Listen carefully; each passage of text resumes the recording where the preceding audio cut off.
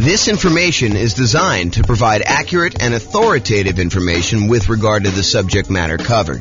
It is offered with the understanding that the presenters are not engaged in rendering legal, accounting, or other professional services. If legal advice or other expert advice is required, the services of a competent professional should be sought. Welcome to the Boston Real Estate Investing and Real Estate Financial Planning podcast. Learn all about investing in real estate in Boston, Massachusetts, with a combination of real estate financial planning and modeling with numbers specific to Boston, plus syndicated, more generalized recordings of live and pre-recorded real estate investing classes, not all of them specific to Boston. Be sure to stay tuned after the podcast for a message from our sponsors. So, creative financing and real estate entrepreneurship. I'm James Orr. So when I started putting together this series of classes, I wanted to cover all of the different real estate investing strategies. I did a single 2-hour class where I went through all the different strategies with like a big picture overview. But then my idea was to go through then and dive deep into each individual strategy, talk about those in detail, and then give you real numbers as to how that strategy might perform for you achieving financial independence with these kind of tools, whatever strategy we're talking about, and then compare those across different strategies. Like how does buy and hold compare to fix and flip or creative financing or house hacking or nomading? And so I wanted to go and do deep dives into each of the classes. But traditionally, I've only usually covered these 3 primary strategies: the buy and hold strategy, including short-term vacation rentals, all the different variations of nomad by proxy, nomad with house hacking, nomad to short-term rental, nomad with lease option exit, and then the ultimate real estate agent retirement plan. So like all the variations of nomad, and then house hacking. So these were the classes. If you've been here for however long, we've been doing classes since 2003. So for most of those time, we've been doing these. It's been really exceptional for us to go do classes on these other strategies. So tonight's a kind of odd class in a lot of ways because I don't typically teach creative financing. I've done a lot of creative financing, not recently, but I've done a lot of creative financing, especially early on in my career. And then like quick turning, flipping properties, BRRRR, wholesaling, options, option auctions, tax liens, and partnerships. So these are sort of like the secondary tier of class topics that I don't frequently teach, although in some cases I've got good experience in those, and especially with the modeling we do, I think you'll learn some stuff that you've never seen before.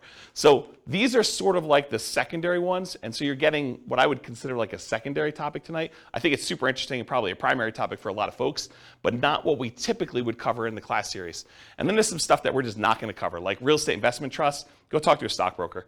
And then things like probate, short sales, foreclosures, and pre-foreclosures, those are really part of other strategies. They're not their own strategy by themselves. Like, someone who's in pre-foreclosure, they could be a good candidate for you coming in and buying the property creatively, but it's not big enough to be its own like 2-hour class, as an example. So that's sort of like the real estate investing strategies and what we've done. If you've noticed though, we've already covered a 2-hour version of buy and hold. We've covered a 2-hour version of nomad, a 2-hour version of house hacking. We're doing creative financing tonight. We did a 2-hour class on quick turning, flipping properties. We did a 2-hour class on the BRRRR strategy. I'm going to do wholesaling, options and option auction, tax liens, tax deeds, and then partnerships is next week. So you'll see that we're going through the whole kind of like pattern, the whole, whatever you call it. Oh, I don't know, the whole thing, whatever it means there. Any questions on this? All right, cool. All right. So I'm going to take some time to go over all the different types of creative financing and make sure that you got that. Did you guys all get handouts? If you haven't been to one of the like class where we've done these models before, there's some handouts for you. If you've been already and you don't mind, because some of them I don't know if I printed enough, but if you email me afterward, I'll give you a copy. But if you could just do the one there, it's like a handout that goes over all the different strategies, and then a kind of like a strategy profile for filling out the strategy tonight, and then one for the loans, kind of goes over the different loans. So if you don't have those, make sure you get them. You guys should have copies, right? Yeah, they're the same as last time. They're not any different. They're all the same. Okay, so let's do creative financing. I'm just going to walk through all these different ones. And if you haven't been to a live class before, I'm really informal. So if you've got questions, please interrupt, and I'll be sure to answer any questions you have. If you need extra copies, go ahead and take them while I have them, if you need them, or if you need someplace to take notes. Okay, so creative financing. So let's start with owner financing. So owner financing is when the seller of the property, the owner of the property, acts like the bank. They are willing to accept monthly payments or yearly payments or quarterly payments, whatever you guys decide to negotiate. But most of the time, it's going to be monthly payments.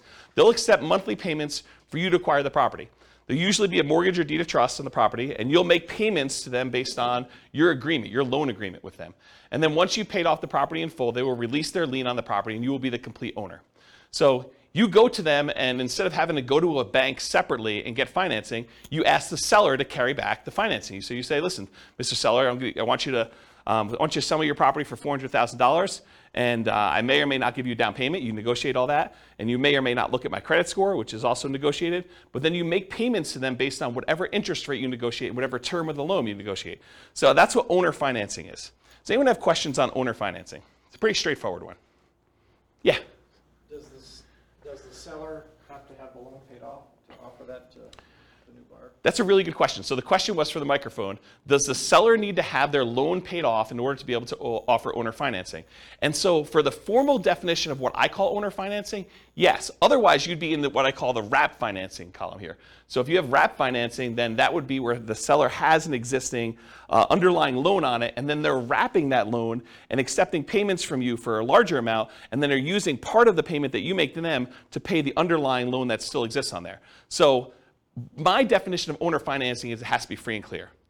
My definition with wrap financing is you can get a seller to offer some type of seller financing, but they can wrap the underlying loan there. Or if the seller has the ability, they could pay off that underlying loan completely. Then the property would be free and clear, and then they could offer regular owner financing to you. Okay. Does that make sense? Yep. Okay. So going on to the next one, which is wrap financing. Wrap financing is when the seller has an existing loan on the property, and then they're willing to sell the property to you, and they're going to say, look, I owe $50,000 on a $400,000 property, but I will finance the full $400,000. I will collect a payment from you based on a certain interest rate and a certain time period for the $400,000 loan. But part of that payment you're going to make to me, I'm going to use that to pay that $50,000 loan that I still have on the property. So part of the payment goes to the seller, part of the payment goes to the underlying financing. At least you hope it does, because if they don't, that underlying loan could technically foreclose and you could be kind of SOL. Okay? So wrap financing is when the seller has an existing loan, but then they otherwise wrap it. Now here's another interesting thing. Around here, we're going to talk about what subject to here is, and why don't I just talk about subject to here next. But subject to in Colorado, they want us to do those as wrap financing. They don't want us to do straight up subject to. They don't want the seller to just deed you the property and have no recourse if you don't make the payments. So they would prefer that you have the seller go wrap the loan so that if you don't make the payments, the seller can foreclose and get the property back on the thing. And you'll want to go talk to an attorney. We're going to have a slide up here in a little bit where it talks about going to talk to an attorney to make sure that you have the right paperwork and that you're structuring it right in your area.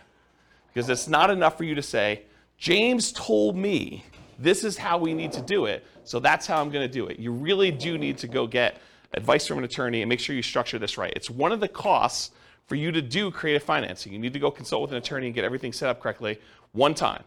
And then if you decide you want to hire them for each deal, you can do that. If you think you know enough after you've talked to the attorney, when you got all your paperwork done right the first time, then you can decide to just do that yourself. That's up to you. All right, so let's skip down here to subject to, because I sort of told you that you need to do wrap financing instead of straight up subject to. So what is subject to? Subject to is buying a property where you agree to make existing payments on the underlying loan. So imagine you had a seller who was married, him and his spouse owned a property, and she decided to run off with the plumber. And so she left him. And he's like, look, I can't live in this house anymore. I can't afford to make the monthly payments. I'm going to move back in with my parents, try to recover emotionally and financially from this devastating event with my wife leaving with the plumber. I don't want this house anymore. I'm just going to let it go to foreclosure.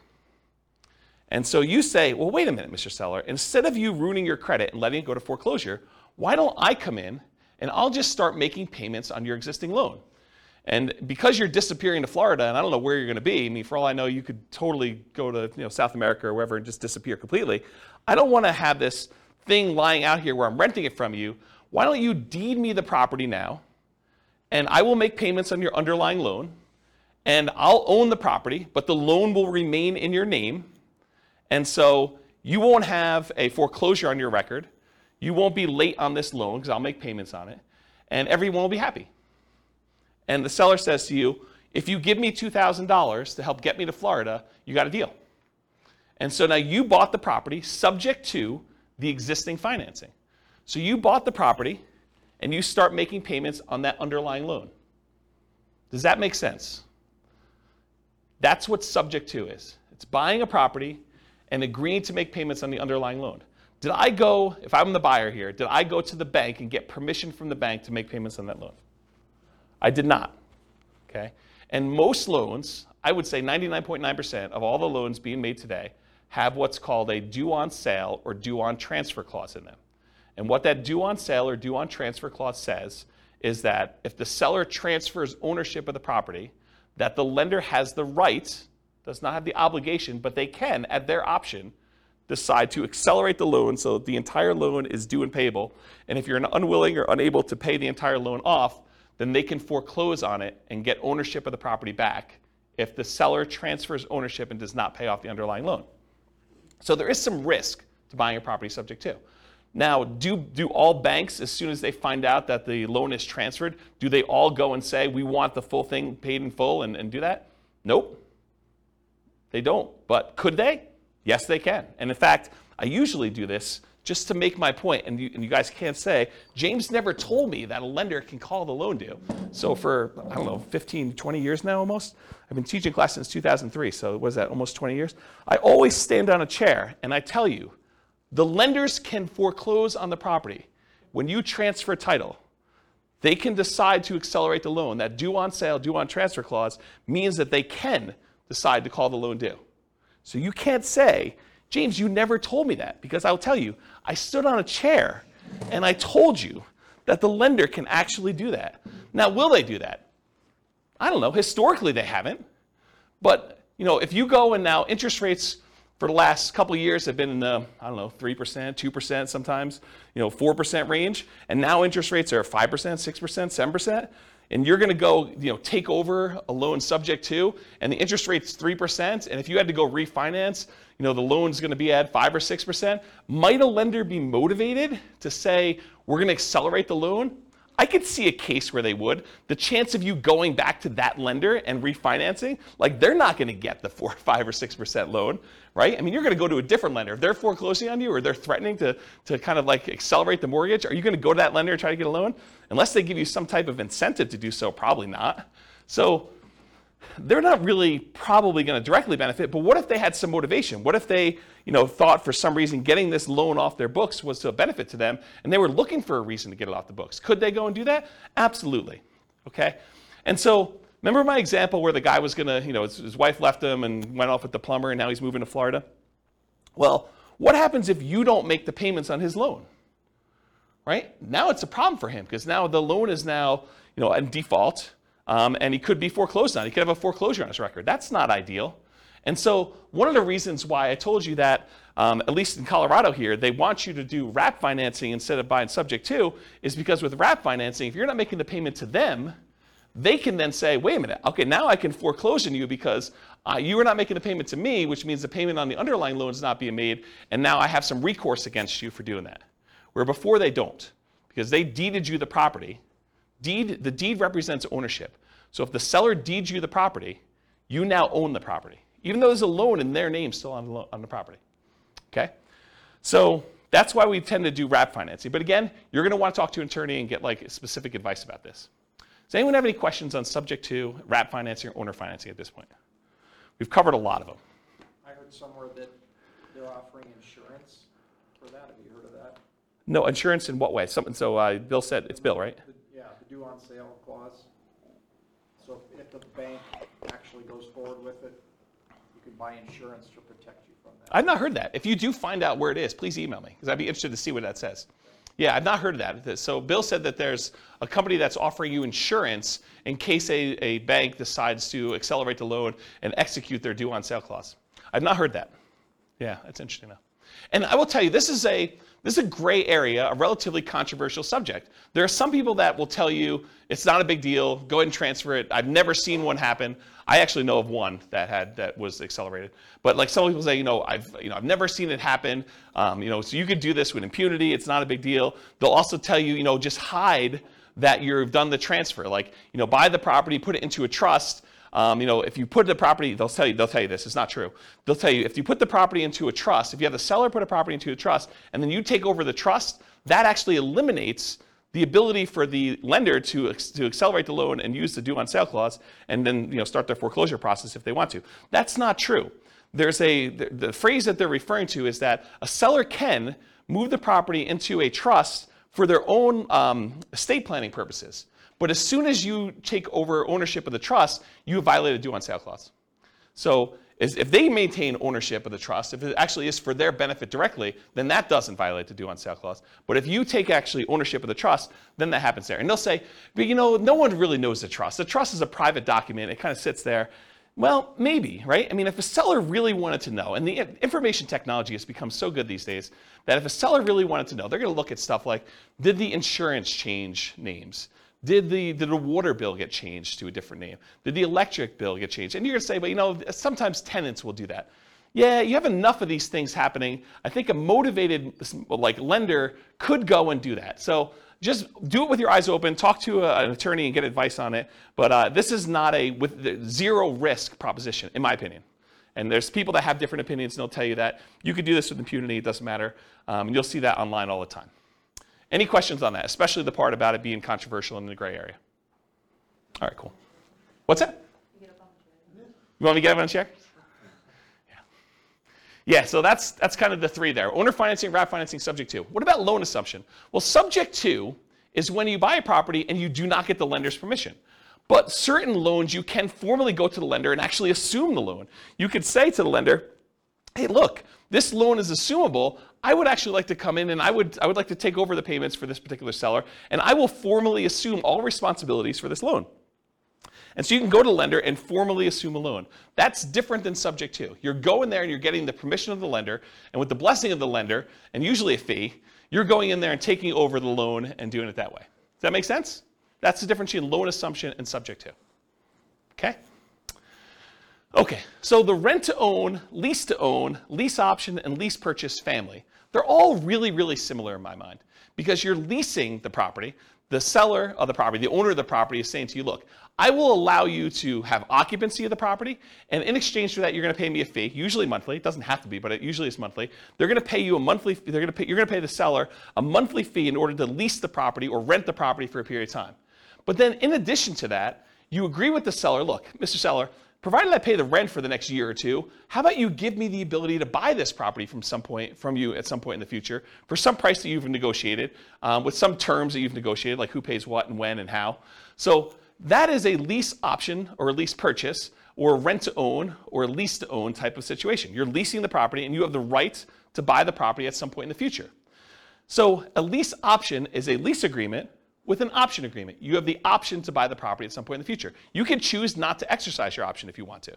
That's what a lease option is. You lease the property, and at some point in the future, if it makes sense to do so, you can go and buy the property. Lease option. A lease purchase is a lease agreement with a purchase contract. And there's usually a little bit of a stronger implication in a purchase contract that says you intend to purchase the property. It doesn't mean that you have to, unless it's specific performance, in which case you could be sued if you don't perform. But in most cases, it's some type of lease purchase, and the purchase is usually based in some type of earnest money, where if you don't exercise the purchase contract, then you lose your earnest money. Although there's some ways you could write it where you don't actually lose your earnest money, but I think most of the time there's some type of loss there. So rent-to-own, lease option, lease purchase, they're all really in that same family. You're leasing a property for a period of time, and you have either the option to buy it or you have an implication to buy it with a purchase agreement. So those are what those are. Anyone have any questions on those? Okay. Agreement for deed, bond for deed, contract for deed, installment land contract. So when you buy your car, you don't actually own your car until you've made all the payments, right? You get the title at the end. Well, that's sort of what this agreement for deed, bond for deed, contract for deed, installment land contract are. You're making payments on a property over time, and if you fulfill all the payments in the terms of your agreement, then at the end of that, the seller is going to give you the deed to the property. You have an agreement to make payments and then eventually get the deed. Bless you. Or you have an installment land contract. You have a contract for the deed where you're agreeing to do certain things, and at the end you get the deed for the property. So it's sort of like car payments for houses is the best way I can describe it. Okay? So those really are the 6 types of creative financing. Owner financing, where they don't have a loan and the seller acts like the bank. Wrap financing, where they have an underlying loan and the seller acts sort of like the bank, but there's a loan on the property. Loan assumption, where you formally go and assume responsibility from the loan with the lender. The rent-to-own, lease option, lease purchase family, where you're leasing the property and you have the right to buy it at some point in the future. The agreement for deed, contract for deed, installment land contract, that sort of family, where you are kind of like making payments and then you get the deed at the end.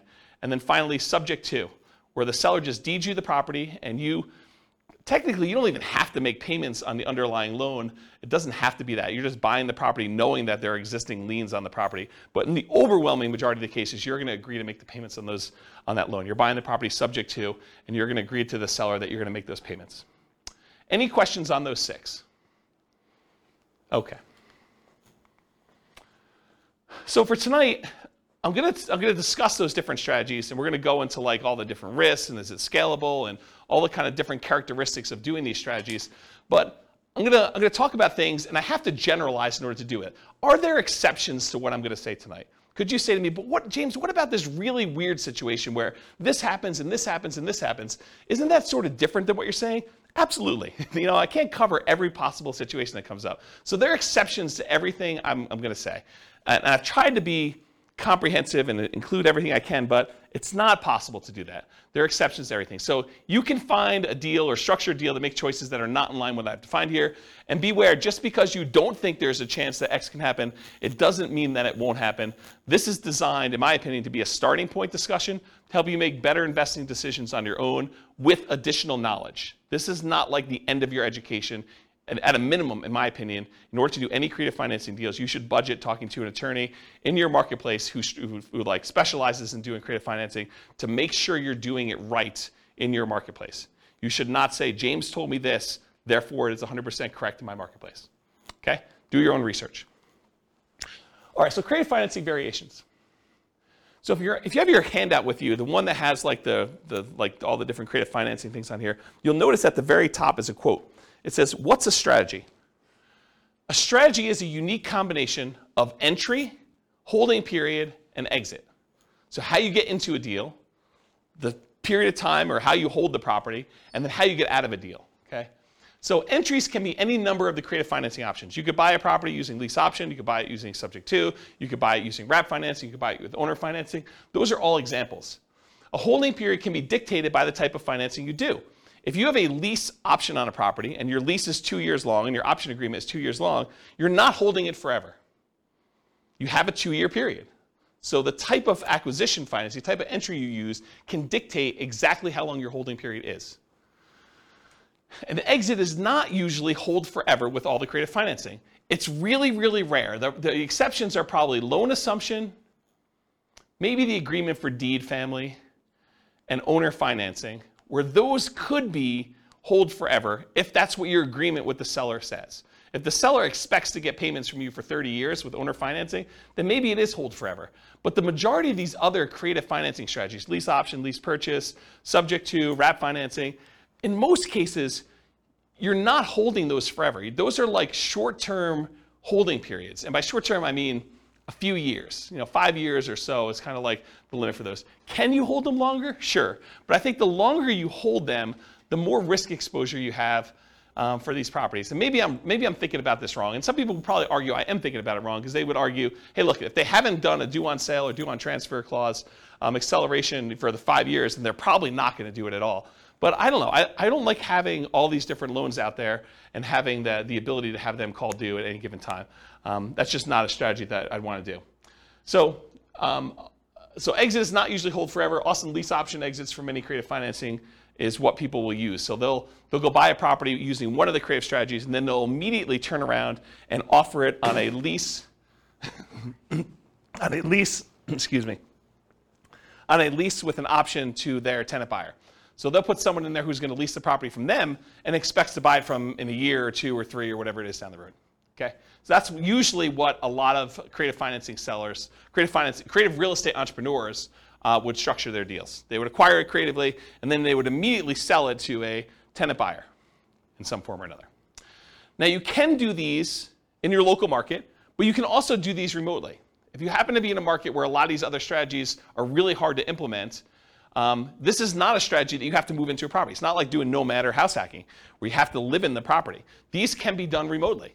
It involves different skills. I mean, to be able to go buy properties creatively in a different city is different than trying to do it here locally, where you can sit down across from the seller and do it all.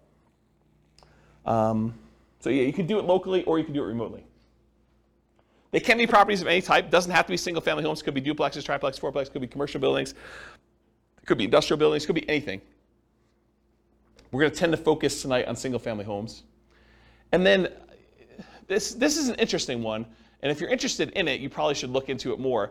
But Richard Roop used to teach a strategy called the ultimate strategy, which is a variation on owner financing. And really really short, I'm probably doing a horrible job at explaining it to you. But the real difference is that with owner financing, the way Richard Roop teaches it with the ultimate strategy is he will include in there a term that allows you to move the loan to a different property. So if you get owner financing on a property and you ultimately sell that property 2 or 3 years down the road, you may not want to actually pay off the property, right? You may want to say, I'm going to sell it, but I've got this really great owner financing loan on it. And you want to be able to move that loan to another property so that you can use that financing again repeatedly. And so that's called substitution of collateral. If you're interested in that, go do a search for substitution of collateral, and it will allow you to substitute the collateral. The collateral in this case was the house. So you could sell the house and say, okay, this house was the collateral for this mortgage I had on this property, but owner financing mortgage. But now, since I've sold that property, I'm going to move this to another property that I own or a property that I'm acquiring, and I can substitute the collateral. And you'd want to do that if you were creating really, really good owner financing with the seller. And the seller ideally wants to continue receiving payments from you. Maybe they don't want to receive a $400,000 lump sum of money and kind of screw up their tax planning. Maybe they really do want to keep that. And so they may be motivated to allow you to move this loan from one to another. So if you're interested in that, go look up substitution of collateral, and you can find some different strategies. There's some pretty interesting things you can do with that. Another source of this idea of substitution collateral, I'm not sure if they're even selling them anymore, but it was a guy named Mike Summey. I think it's Summey, S-U-M-M-E-Y, I believe, Mike Summey. And he wrote, along with Roger Dawson, he did a series of books called The Weekend Millionaire Real Estate Investor. And there's a series of them. There's like the Weekend Millionaire Real Estate Investor book. There's like an FAQ book. There's a book on negotiations, which Roger Dawson is sort of known for. And those are actually pretty good books for kind of like doing calculations for owner financing and making sure that you're only buying positive cash flowing properties and things of that nature. And he does talk about substitution collateral in there. So that's another good reference for it if you're kind of looking for a mass market paperback source for this information. So, all right, any questions on creative financing variations? Is this helpful for you guys? All right. Sometimes I get in my own zone. I like just sort of like walk and talk and pace, and you guys get the benefit of that. I look like a caged animal up here just walking back and forth. All right, so is real estate, is like all the creative financing stuff, is that like a real estate investor strategy where someone is deploying money and they're expecting to get a return on their money? Or is it more of like an entrepreneurial, like a real estate entrepreneurship sort of thing where they're actively doing work and they're expecting to be earning money for the work and labor that to do? Maybe there's a little bit of money involved in there, but primarily it's like the effort and the labor doing it. What do you think? For creative financing, is it usually like I'm deploying a large amount of money, or is it usually like I'm out there hustling and doing work and trying to convert that to big chunks of cash in some form or another? What do you think? Yeah, I think this is an entrepreneurship one. I think this is a pretty clear example of it. You're going to do all this effort and work. You're not really taking like big down payments and going buying 20% down or 25% down buying whole type properties. So here's the big slide. And this is a slide I think that it's going to disappoint some folks because they're all coming into this creative financing world thinking, I don't need to do, I didn't want to do all this creative financing because I don't need to have any money in the deal, right? I could do all this stuff without any money. Well, maybe. I mean, you probably could find a deal where you could do it with no money, but I think that's exceptional. I mean, like really, really exceptional. Once you see my list of what the expenses are for doing it, I think you'll agree with me. It would be pretty exceptional to do that. So the first thing for money required, the first thing is you absolutely have to go talk to an attorney. I think anyone who is going to go try to do these deals without having a consultation with a local attorney who specializes in some type of creative real estate financing, I think that's a huge mistake. I think you could easily lose a lot more money than you could possibly make on this deal by screwing this up. And so it pays to go have a 1 hour, 2 hour, 3 hour consultation. It'll cost you, I don't know, $500, maybe $1,000. But if you think about it in terms of being able to acquire deals creatively now, I think that's a worthwhile expense to do that. So number one, you need to have a consultation with a local attorney to get the correct paperwork and advice on how to structure these deals. Because if you hadn't come to this class or listened to this episode on the podcast later, you would think to yourself, oh, I'll just buy subject to. I don't know about this whole wrap financing thing. I didn't realize that was going to be a big issue. And it's not an issue until it is, right? It's not an issue until something happens where now the seller feels like you screwed them and they go and they talk to the Division of Securities or what do they call the people that are looking out for the consumer's welfare in like the state? Anyone know what that division is? It's like the Consumer Protection Department or something. I don't know what they call it. But if they go complain that you're doing this kind of weird stuff and a kind of government agency with unlimited resources and trying to make a lesson of you, I don't know. I'm not sure I'd want to be on the other side of that. So I think you want to go talk to an attorney, make sure you structure this correctly, get the right paperwork for your city, make sure you're doing it right. So that's money required. And I think if you're doing your first deal, I think you could structure this in a way where that becomes almost a cost of doing the deal, right? You can come to an agreement in kind of spirit with the seller and say, look, seller, so once we come to an agreement on paper, I'm going to go meet with the attorney and have the attorney draft this up the way it's supposed to be with legal paperwork. And that sort of becomes part of your acquisition for the property on that first one. You don't have to do it ahead of time, although I probably would. I'd rather spend the money up front and know exactly what I'm doing rather than wait till the last minute and try to structure it that way. Okay, so money required, consultation with local attorney to get correct paperwork and advice. The next thing is, how do you find these deals? We're going to talk tonight, I have a few slides on marketing. We're going to talk tonight about lazy marketing versus poor marketing. Lazy marketing is where you're willing to spend money in order to get deals flowing to you. That's lazy marketing. Poor marketing is where you're willing to put in effort, time, in order to have deals that you go out there and find. Okay, and I have a couple slides with examples and I'll go into that. But if you're not going to do all poor marketing, which you're going to get tired of doing this if you've never done this before to go try to find deals using the poor strategies, it's very, very labor intensive and I don't think it's very much fun personally. But I think eventually you want to get to the point where you're doing lazy marketing, you're putting out marketing, spending money to do things and having deals flow to you. So I think you're going to need to have money, bless you, I think you're going to need to have money set aside, marketing, in order to find or acquire the deal. So you're going to spend money in order to acquire the deal. And I'll tell you my assumptions for what we do when we get to the numbers later tonight. Okay, so that's marketing to find or acquire the deal. In addition to that, you're going to need some type of money to capture the deal.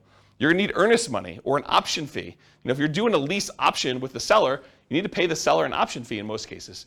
Some people will teach you online, you could do this really cheap. Give the seller $20, you're good. Still $20. And I think most sellers are probably going to want a little bit more than that. You'll open yourself up to more deal flow if you're willing to do the deals that require more money. If a seller says, look, I can't do this deal unless you give me $2,000. If you don't have $2,000 to do the deal, you can't do that deal, right? You can try to wholesale it or something like that, but you can't do the deal if you don't have money. And so what happens to the sellers that are like, look, I've got a ton of equity in my property. I just need $20,000. Otherwise, I'll let you buy my property subject to, or wrap financing. Well, you have to have the $20,000 to do that. Otherwise, that deal was dead to you. It wasn't a good enough deal. Does that make sense? So by having some money, you open yourself up to an additional number of deals or additional percentage of deals. So you need earnest money or an option fee or something like that. I think that's part of the money required to do that. Sometimes you'll need a down payment. If you're doing owner finance, the seller says, look, I'll owner finance this property, but I want 5% down or 10% down or 20% down. I need a certain amount of money to do X. My daughter's wedding, I need to pay for school for my kid in college. And so I need $25,000. Otherwise, I'll accept payments over time, but I need a certain chunk up front. And so this is all negotiated, but you might need money for down payment. And if you're taking over debt, if you're agreeing to make payments on a seller's loan, a lot of times you'll say, look, I'm going to buy the property on the first. Well, technically, for the seller, the payment on the first really pays their mortgage for the previous 30 days because mortgages are paid in arrears. When you get a brand new mortgage, you don't make a payment on day one. You make a payment 30 days after, right? You live in the property for a month, and then you make the payment for the period of time that you lived in before. But sellers don't remember that, okay? When you go and you buy a property from them on the 1st, they're thinking you're making that mortgage payment on the 1st. Okay, so when you go and you take over a loan, a lot of times you're not in arrears. You're making that payment looking forward, almost as if you were a renter. Sometimes you'll need repair costs. So, try to think you're gonna be able to do these deals with no money. A lot of times you're gonna go on a property and, a lot of times the seller is motivated. They haven't been doing maintenance on the property. They haven't been taking care of the carpet. They haven't been taking care of the kitchen. They have a whole bunch of little fixer-upper sort of things, $500, $1,000, $2,000, paint, things like that need to be done in the property. So sometimes you'll need massive repairs if something needs really serious fix-up. But in most cases, even relatively pretty houses, if a seller is motivated, a lot of times they're motivated. They've been motivated for a little while. They haven't been doing things. Or sometimes you have to make up back payments on a loan. They're 2 months behind on their mortgage. They're willing to come in and let you take over payments on their existing loan, but the reason they're able to do that is because they're going to be foreclosed on otherwise, and so you need to make up 2 months worth of payments. Does that make sense to everybody? Okay. You'll need some closing costs. I think a lot of attorneys are probably going to suggest to you that you close this at a title company or an attorney's office, depending on what is customary in your marketplace. They don't want you to do something at the kitchen table and bring in a mobile notary and have them doing something, because a lot of sellers don't realize that they're transferring ownership of their property if you do it at the kitchen table. They want you to go down to a title company and have it done legitimately.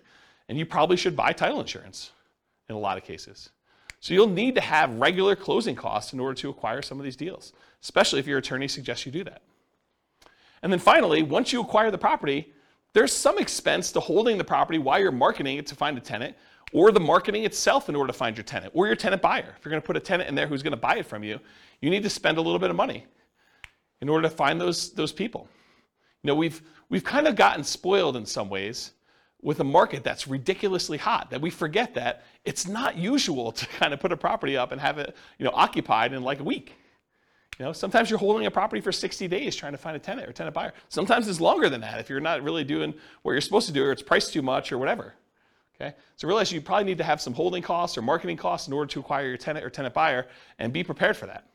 So can you do this with no money? Maybe, but I listed out all these reasonable expenses for you. I don't think there's any on here that you're like, well, you just made that one up, James. These are like legit costs you have, right? So, and I'm not even putting in here reserves, right? So, I don't know. I think a lot of people are attracted to creative financing because they're like, I could do this with no money, but I don't know if that's true. Can you do it with less than 20% down if you're kind of comparing it to putting 20% down to buy a property, a traditional buy and hold property? Sure. Is it going to be 5% of the purchase price? I think you could start pushing toward 5%, with some of these costs. We can get there. I'll show you some assumptions I have a little bit later, but maybe it is still cheaper than doing like a nomad strategy, or, is it going to be 3.5%? I don't know. Maybe it's better to do a 3.5% FHA loan to do that. Okay. Anyone have questions on the financing stuff? Is that helpful? Is that like a surprise to folks? Not what you're expecting when you came in? Everyone knew this? You've heard me talk about it before already? Okay. It's this fine line between, I don't want to discourage anybody, right? Like I want to be encouraging and tell you, you could do this. You go get advice from an attorney, and you can go out there and you could do these deals. And I'm going to show you some numbers that you're going to be motivated to do it, right? Because you're going to see the numbers, you're like, holy crap, this is awesome. But to go think that it's awesome and that you're going to be able to do it with no money, I'm not so sure that those are compatible thoughts. And so I'd rather be realistic and have you go into it knowing that you're going to need to put some money into this and get it working than to think that you're going to be able to do it with no money down and be really frustrated when you find deals that all require some money and you're spinning your wheels and not able to get any traction. Yeah, question? Like maybe naive, but so yeah. Some of this creative financing methods, let's say you were combining this with nomading, yep. You can only get 10 like conventional loans. Would these be considered against those loans, or would this be kind of depending on how you write it up? How does it count? Yeah.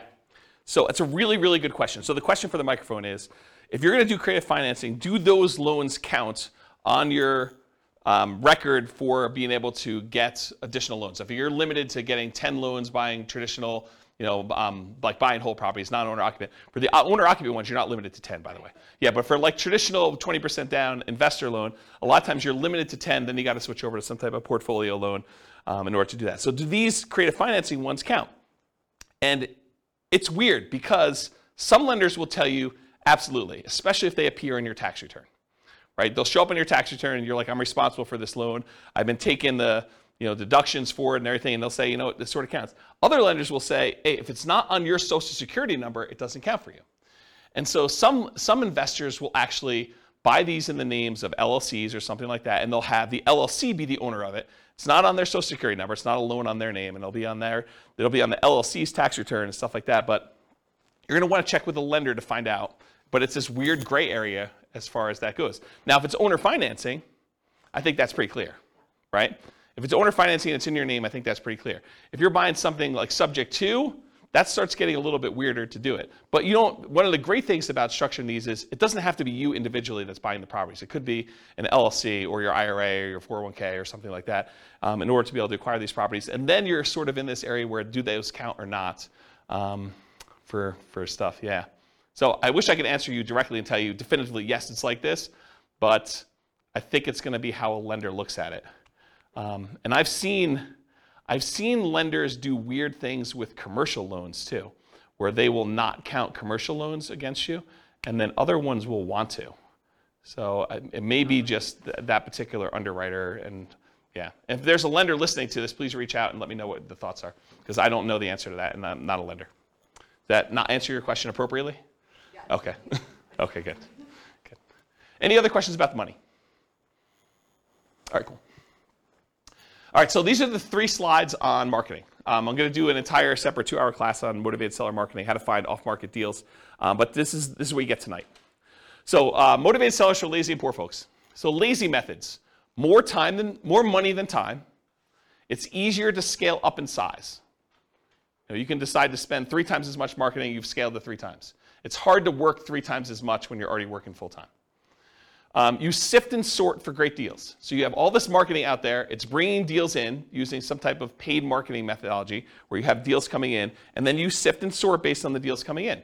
There have been times when I probably stupidly overspent on marketing and had more deals coming in than I could possibly handle. And there were more people I could even call back. I was like so busy that people were calling in, I wasn't calling people back. And I told my assistant at the time, I'm like, look, I'm only going to call back people that call twice. So my sifting criteria was if they didn't call twice, I'm not calling them back. That was like my criteria for calling people back.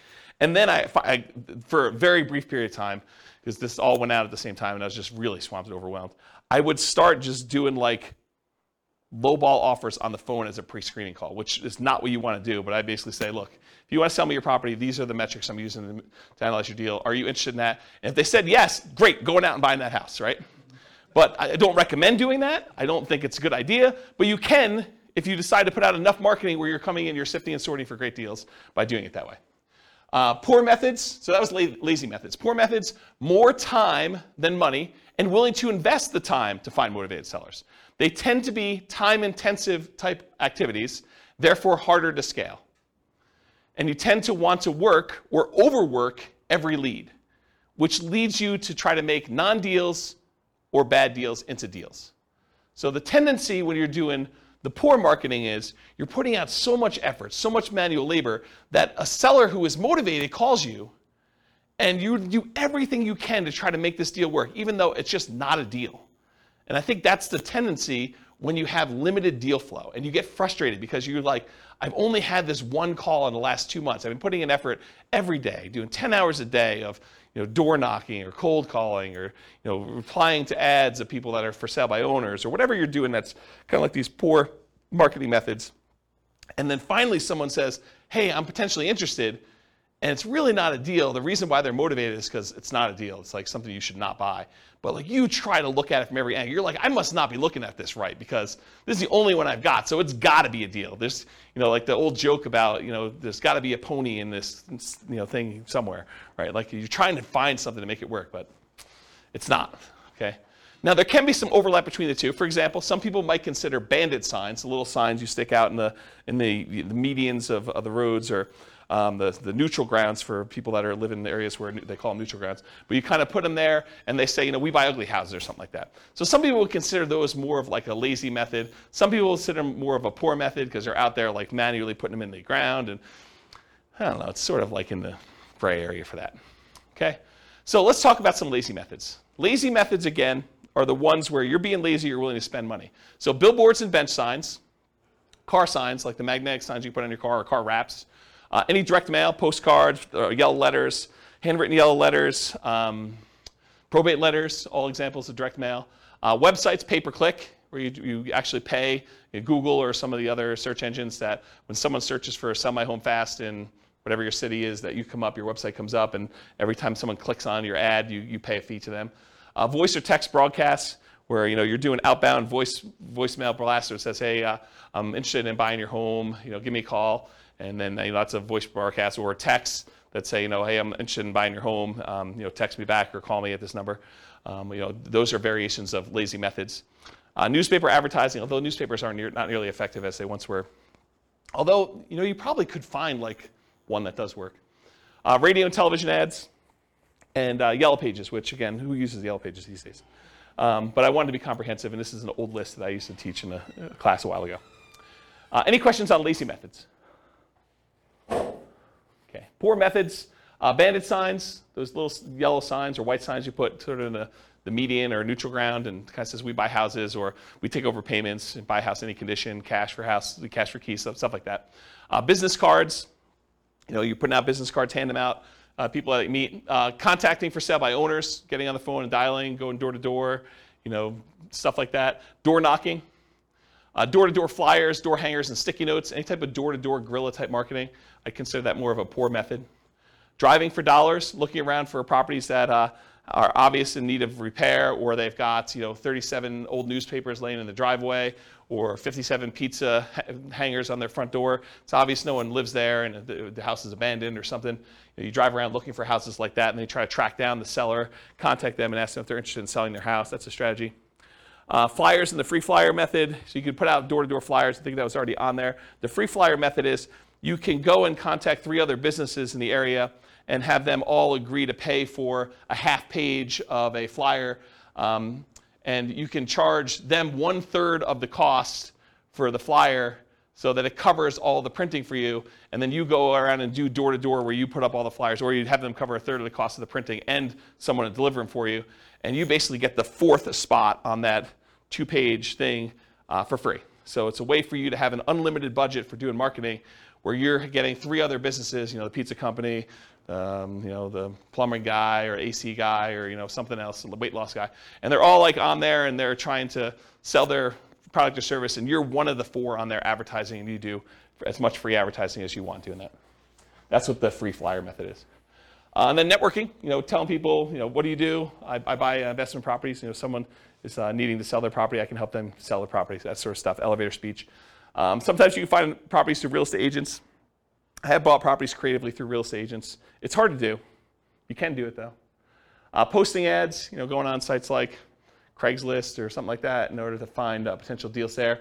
Promotional clothing, we buy houses type shirts or things like that. Real estate wholesalers and bird dogs, you can find deals that way. And then your website, if you're willing to do search engine optimization, write content, or do social media marketing, you could find deals that way as well. So those are all like more the poor methods where you're putting in more labor in order to find deals. Does that make sense? You guys understand the difference between lazy methods and poor methods and why I differentiate them and kind of how they work and scalability and stuff? Good? Cool. Credit required. So do you need credit in order to buy properties creatively? Strict question. Because you have to negotiate with sellers. So really, it's not automatic that the seller is not going to want to check your credit. I think that a lot of sellers, especially sellers who are motivated, are not going to need to check your credit. But I think that there are some sellers who are not motivated and they own their property free and clear, and they may be a good candidate for owner financing, who may say, yeah, I'm willing to owner financing for you. How's your credit score? And you tell them it's good. You want to check my credit? And they're like, yes, I do. It's a requirement for me to do owner financing with you, and they're going to want to check your credit, and so that becomes a requirement. So if you don't have good credit, you can't do those deals. Or bring in a partner. That was a pause for a drink. So transactions tend to be negotiated with the seller, so credit required is often a negotiation between you and the seller. There is a greater chance of finding options that do not require you to have personal credit with creative financing directly with a seller, especially if you're helping a seller solve a problem, if they're motivated in some form and they've got an issue that you can solve. Okay? This also opens up that since you don't need your personal credit to do it, you can buy in the name of an LLC or company if you want to structure things that way, or trust, or your IRA or your 401k, which we'll get to here in a second. Any questions on credit required? Cool. So skills required. So what do you need to know? What do you need to be able to do in order to do creative financing? And I think this list is a lot longer than a lot of other strategies because there's a lot more moving pieces. So the primary skills required for creative financing are, number one, you got to find deals. So a lot of times that means you need to have marketing skills. Because this is not like, you're trying to do traditional buy and hold, you're looking in the MLS, and all you got to do is keep looking at the stuff until you find one that works where you run the numbers. Now you got to go out there and actually get deals. You got to create motivated sellers. You got to go find them and identify them and have them call you or call on them. So finding deals, you need marketing skills. You still need to be able to analyze deals. And analyzing deals for creative financing, it adds an additional layer of complexity. It's not something you can't learn, but it's not as straightforward as just, I'm going to get a 20% down loan. Do I like the cash on cash? Do I like the internal rate of return? Am I looking at those numbers? It's a little bit more nuanced than that of how you structure it, how you run the numbers. Once you've done it a few times, it's pretty easy. So you need to be able to do a deal analysis. In some cases, you'll need to do rehab estimating, going into a property and finding out how much it's going to cost to get it ready to rent or a tenant buyer. You need to do cash flow estimating, figuring out what the rent's going to be on that and doing those calculations. And in a lot of cases, you may need to estimate value to find out what you're going to sell the property for to your tenant buyer and what you're going to be able to buy it for, and is that a good enough deal? And is that reasonable? Will the property appraise when your tenant buyer goes to get a loan on it and cash you out? And so I think you need to be able to estimate values of properties. If you're doing traditional buy and hold, you may not need to do that at all. So it's an additional skill. Deal structuring, I kind of talked about that already, but you need to be able to structure these deals, figure out how you're going to structure, what type of creative financing you're going to offer, what type of profit spread you need, what type of cash flow you need, all those different things as part of deal structuring. In some cases, you may want to go raise money. So possibly raising money becomes more of an issue with this. I think you could probably list that in a lot of different strategies, but I think it's even more appropriate in this particular one, is possibly raising money as a possible skill. And then selling or filling the property, either selling it outright or putting a tenant buyer in the property or putting a tenant in the property or doing a short-term rental. Whatever you decide to do as your exit strategy, you need to be able to do that part of that skill too, or managing someone who's willing to do that. Property management, while the tenant or the tenant buyer is in the property, you need to be able to do that skill. And it can vary. The skill is either you doing it yourself and all the skills needed to do that, or hiring somebody else like a property manager and then being able to manage the property manager to do that. The rehab itself, you might be doing the work yourself, you might be managing subcontractors, you might be managing a GC, general contractor. So you'll need those skills too. And then this is it's deceptive, right? But I think this is a sales job. Being able to go out and, quote, sell the seller on why your solution is a good solution for them and talk to them about the pros and cons and the benefits of doing that and how it's structured. And that's sales skills. So you need to be able to go sell the seller. So it's a sales job to do this. And then, of course, once you get the property, selling it to the tenant or the tenant buyer, I think that's a sales job as well. So despite what a lot of folks think, this is a sales job. And then you need to do all these other skills on top of that. Okay? Any questions on skills required for doing creative financing? Nothing? I got no questions. I would just recommend, if you're marketing, you're reaching out to sellers to have a good CRM. That's a big thing about managing your contacts when you contact them, how often you contact them. You can also figure out your KPIs. Basically, you figure out how much it costs to get a deal in the contract. So those are some pretty important things. It's Taylor? Yeah. So Taylor just said, for the microphone, because it's hard to pick up on the mic, Taylor just said that if you're going to be contacting sellers, it's important to have a CRM, customer relationship management software, that keeps track of who you called, what you said, information about them, the situation, last time you called them, things of that nature. And then you could go and start looking at key performance indicators, what he called KPIs, in order to determine what your cost is to generate a lead, what your cost is to close on a deal, what your cost is to put a tenant buyer in the property, and all those things of those nature. I don't know if I'll cover it in the marketing class, but I do have a class I've taught before, and I have a spreadsheet that allows you to analyze the entire profitability of the entire business model for doing off-market deals, where we talk about all the different steps, the stages of acquiring properties, how much time and how much money you spent in each stage, and then on the output side, like what the profit was on that deal and how much time and everything was spent in those things too. And you can go ahead and change the inputs of all the different marketing you have, and it will trickle out and do it'll do calculations to show, if you go and spend $2,000 on postcards instead of $1,000, how that kind of impacts the number of calls you make and the number of credibility packs you send out and the number of motivated seller presentations you've made and follow-up calls and closings and then all that, how many deals you end up with. And so it does all those calculations for you and it shows you your overall profitability. And if you haven't done that before and you're really going to do this business model, I would strongly recommend it because it kind of gives you some insight into how to do it. So thanks, Taylor. Any questions on skills? Cool. Stability. So I went and looked up his name, Shane Parrish from Farnham Street. After like 4 classes not knowing his name, I feel embarrassed, but so I went and looked up his name. So he wrote a blog post, and he talked about this idea of things that are actively or passively stable. And the examples he used in the blog post was a boat. A boat, if you're on a boat and you don't do anything, you're not going to drown, right? The boat's just going to kind of bob up and down. So that is passively stable. It's stable. You don't have to be actively doing anything to remain stable there. But a jet fighter is actively stable. If you don't take your hands off the controls, you don't do anything in jet fighter, you're going to crash, you're going to die.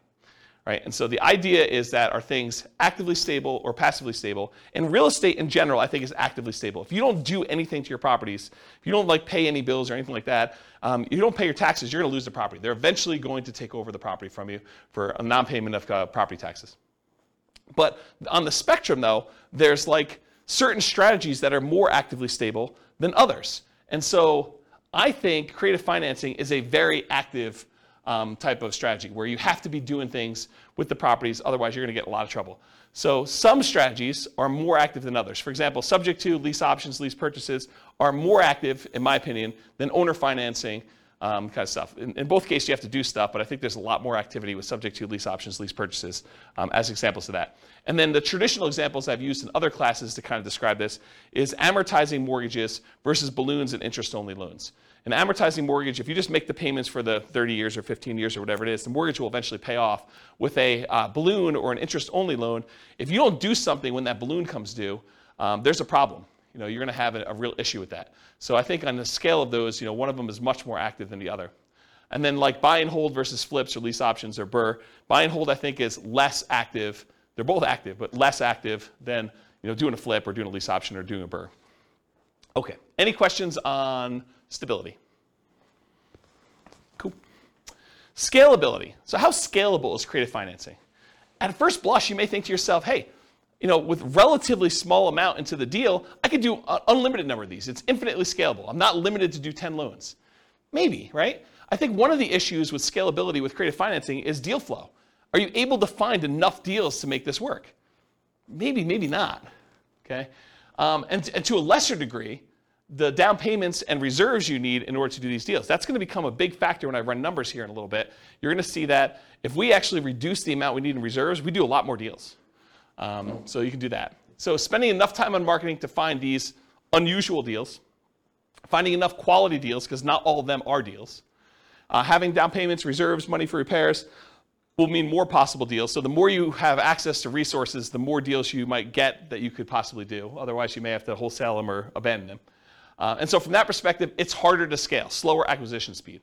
But it can be done with relatively small amount of capital that can usually be reused after each deal. It's usually delayed, but you buy a property, 4 years later, the tenant buyer cashes you out, you get all your money back, now you're really flush, you can go do more deals. Certain exit strategies like lease options may help provide some replenishment of cash, option fees from tenant buyers as an example in the short term. So what I mean by that is a lot of times when you buy a property, you put all the money in to acquire the deal, the marketing, the closing costs, your holding costs, your reserves, whatever it is, and then you go out and you find a tenant buyer. When you find your tenant buyer, a lot of times your tenant buyer is going to give you an option fee themselves. They're a tenant buyer, so they're a tenant wanting to lease option the property from you. So they may give you $500, $1,000, $5,000, $10,000, $20,000, $30,000, whatever it is that you negotiate with them in order to have the option to be able to buy the property. And that usually does get applied toward them purchasing it, but it's money you can use right away. Right? So it's money that you can actually get a refund or rebate, and sometimes even more than you used to acquire the deal, but I would think that would be exceptional, that don't rely on that as a rule. But you might get some money back right away in order to fund your business going forward. Make sense? Okay. Let's see. Since it requires a lot of manual labor, it's typically not considered a scaling wealth building strategy directly. A lot of creative financing and real estate entrepreneurship is a sales job. You got to go out there and you got to sell the seller. You got to put in effort and time and do that. Many will use profits from creative financing and real estate entrepreneurship to then acquire other assets like stocks or bonds or REITs or flips or rental properties or whatever it is to then scale up. So they kind of use this as a growth funding strategy in order to be able to do other things that scale a little bit more easily and allow you to do less active work. Any questions on scalability? Cool. Risk exposure. I think this is going to surprise a lot of folks as well. So overall, I would categorize creative financing as a high risk rating. High risk. Why? Because I think it has all the risks of a lot of other strategies, plus some additional ones you don't have elsewhere. So for example, because we're putting so little in the deal, we have amplified returns. If you're positive and the returns are going well, those are amplified in a positive direction. Those are good. But because they're amplified, if it goes against you, it's amplified negatively. You could put $3,000 into a deal and lose $10,000. Okay, so it's amplified both ways. And that's from putting small down payments into the deals. There's also an increased likelihood of negative cash flow. Whenever you put a small amount down or you take over debt in a property where the original seller had very little down in the deal, you have an increased chance of having negative cash flow on a property. And so we like to refer to these as deferred down payments. If you had put 20% down or 25% down, they would be positive cash flow and you wouldn't have negative cash flow. But since the original owner only put 5% down and a year later they're selling it to you and now you're taking over the debt, maybe they really only have 5% equity. So it's like you put 5% down.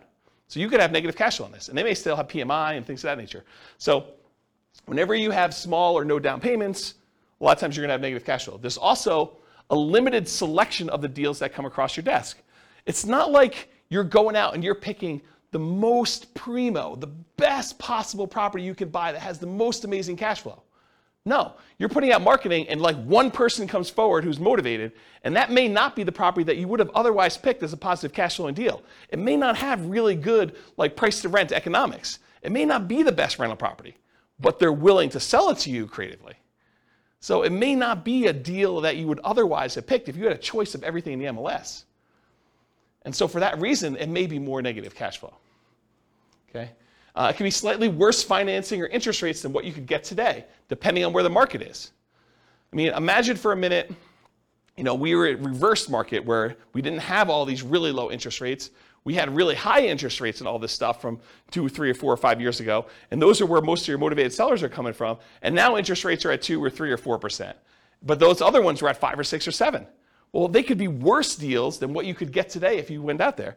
We don't happen to be in that situation. And right now, I think we're in sort of like a golden period, or the very beginning of a golden period where interest rates are much, much higher. And all the rates from the last few years are all amazing. They're all great loans to take over, right? But it could be the other way around, depending on when you're listening to this or kind of when you're doing the market. Marketing money. So the marketing to buy and the marketing to sell, I mean, that's a risk. You're putting that money out there. Sometimes it's not effective. Sometimes your marketing message is not resonating with the marketplace, and you might put out money and not get responses. You may put out labor and not get responses. Often less money risk compared to traditional buy and hold, so less risky in that regard. So you may go out there and spend 1% of the purchase price, just as an example. Let's say you put out $4,000 in marketing in order to try to acquire a deal. You're like, $4,000 in marketing, that seems really, really high. Well, you might pay a point in order to originate a loan, which would be like 1% of the loan amount. So that may be $4,000 by itself. And that's just one of the expenses. So to think you're going to spend $4,000 on marketing and not have to pay some of the costs in order to acquire this property, like acquire a property another way, like traditional buy and hold, where you have to do a loan origination fee and some points and some closing costs, which you have some closing costs as well, but maybe closing costs for the loan. All these other expenses, $4,000 might be a little bit cheaper is what I'm trying to point out to you. Okay? You might have possible rehab risk. You didn't know that there was mold or that they were smoking meth. It could be a surprise. So you have some of the rehab risks possibly in there too. You have interest rate risk while you're creatively financing. So before you can sell the property to your tenant buyer and get out, or before you can go refinance yourself because you want to keep the property, you don't want to sell it anymore, interest rates may rise during that time. So you have some interest rate risk while you're doing that. Prices can decline during ownership. You bought a property at a 5% discount and property values went down, since you acquired it. That's a risk you have. And rents could go down. You have a potential for rents going down as well while you own the property. So I think you have those risks. I mean, these are not unique risks to this strategy, but they are risks of this strategy. And I think you have some that are unique to this, which I'll get to here, but they're like not all unique to this particular one, right? Some of these price decline during ownership or rent decline, and I think that's any type of buy and hold. In some cases, you might have your credit at risk. If you're going to get owner financing and they want you to personally sign and personally guarantee the loan, now you have your credit at risk for doing that. If you're doing loan assumption, that's credit at risk, right? You went and you got the formal assumption of the loan from the seller, from the lender. I mean, now your credit's at risk. Let's see.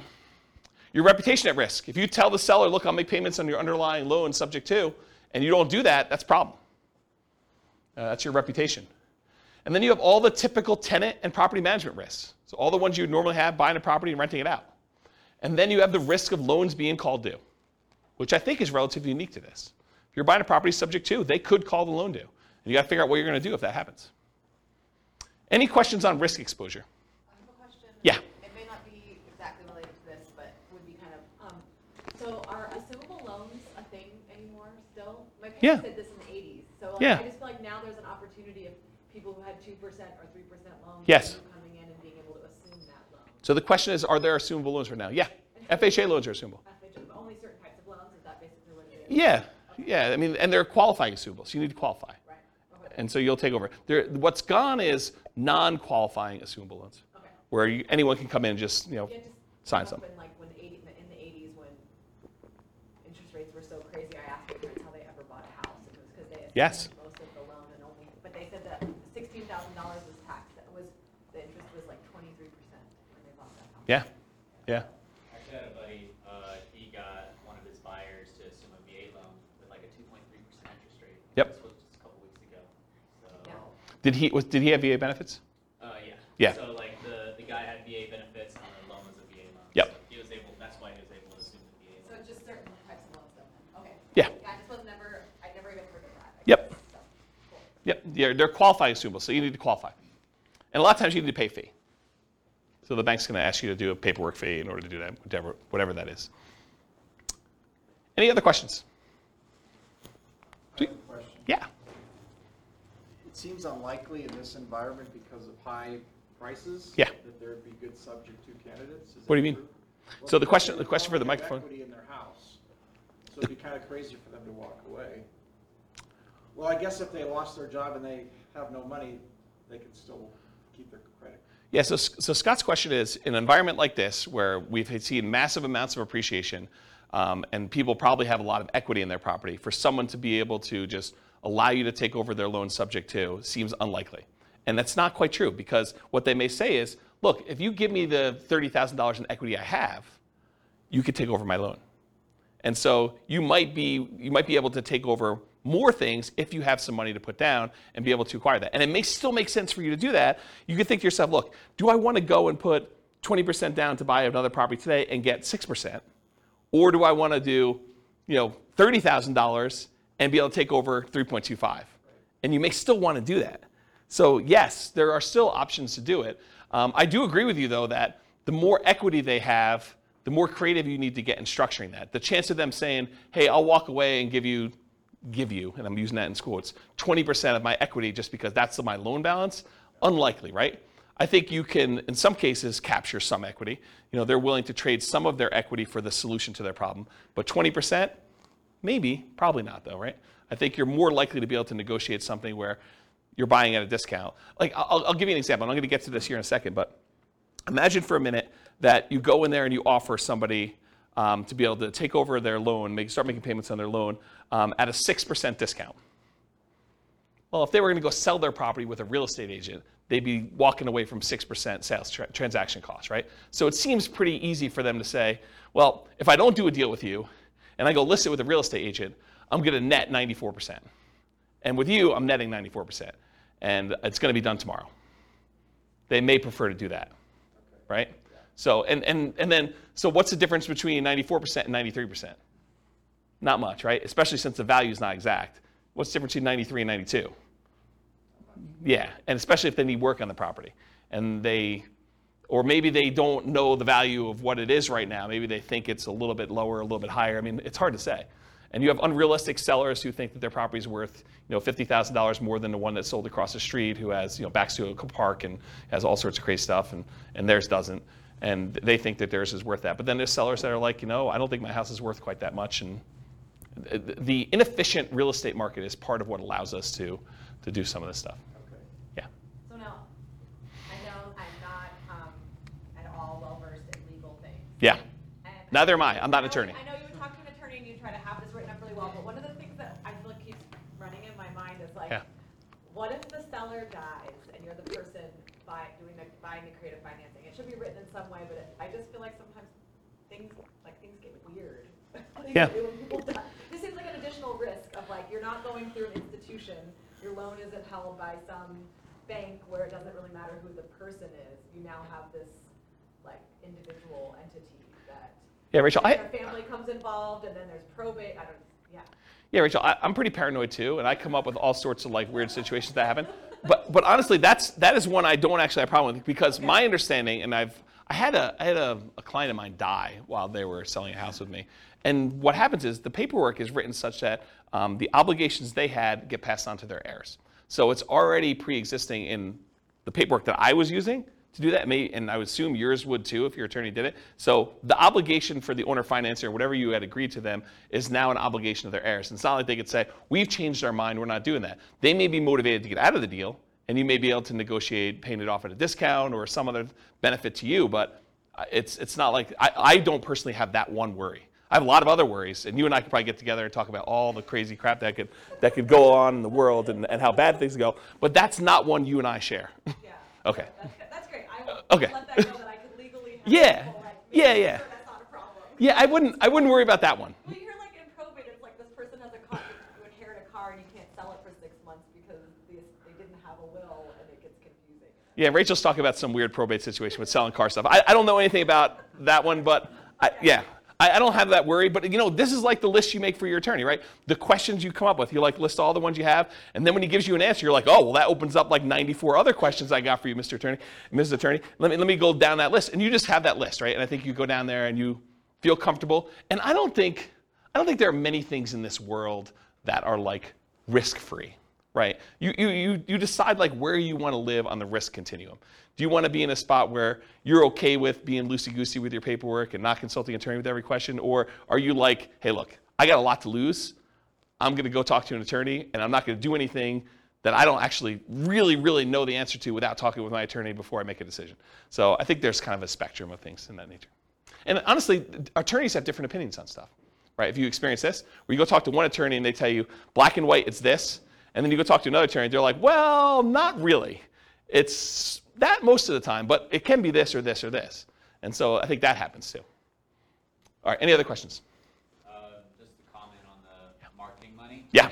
The risk is higher in different markets too. Like here in Colorado, I've spent a lot of money just to get a seller on the phone that said, like, you're the 30th person that like said they want to buy my house.